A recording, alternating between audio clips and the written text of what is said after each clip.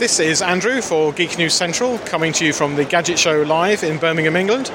I'm with Joe from VRGo, who have a solution to the problem of movement within virtual reality with a locomotion chair, I think they want to call it. So, Joe, tell us a little bit more about this. Yeah, so the VRGo chair is a way of intuitively walking around the virtual space. Simply by tilting or turning on the chair, you'll start walking through the virtual space. It's hands-free, which means you can use gun controller devices, or you can bring your hands into the virtual space. It's incredibly intuitive. People can pick it up within seconds, and it can also help with some of the feelings of sickness that some people get, because you've actually got physical input. So what you see correlates with what your body feels. Okay, so I mean, to describe it to me, it looks a bit like a large Weeble with a flat top that you kind of sit on. Yeah. The chair was actually inspired by the Weeble chair, so it'll actually self-right itself. It's weighted in the base. Because it's weighted in the base, it gives stability. It's easier to pivot, so it'll actually turn in 360 degrees. It's got sculpted seats, so it's got more control, and then it charges and turns on and off from the faceplate at the front of the device. Okay, so and you mentioned, I mean, it obviously has multiple degrees of freedom. You can lean forwards, backwards, and you can swivel. Yeah, that's correct. Yeah, so it's got full freedom in 360 degrees and in tilting in any direction.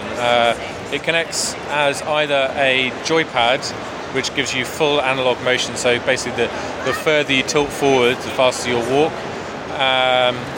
And also connects as a keyboard input. So if you tilt for more than 10 degrees, you'll actually start running. So it'll be like pressing W and shift at the same time. Okay. Yeah. And how does it actually communicate? Is it Bluetooth, Wi-Fi, cable? Yeah. So it's completely wireless. Connects via a low latency Bluetooth connection. That's great in that it connects to both mobile devices such as the Samsung Gear VR and also PC devices. So it will connect to Oculus and HTC Vive. Okay. And you've been part of the British Inventors Project? Yeah, that's correct. Yeah, we were selected to be part of the Inventors Project, which is it's a great honour for us. And we're having a fantastic reception today. Okay. And how far along are you on your production journey? So we launched a Kickstarter back in December, and we were fully funded. We're manufacturing them now. We're going to be delivering them to the Kickstarter backers sort of next month or so. Yeah. Okay. And what's the final retail price expected to be? We're probably going to be retailing for $250 for the original VRGo, but we're also developing a slightly sort of cheaper version that we're going to be retailing probably about £100. That's great. And if people want to know more, do you have a website? Yeah, it's www.vrgochair.com. That's great. Look, thanks very much, Joe. Great, thank you.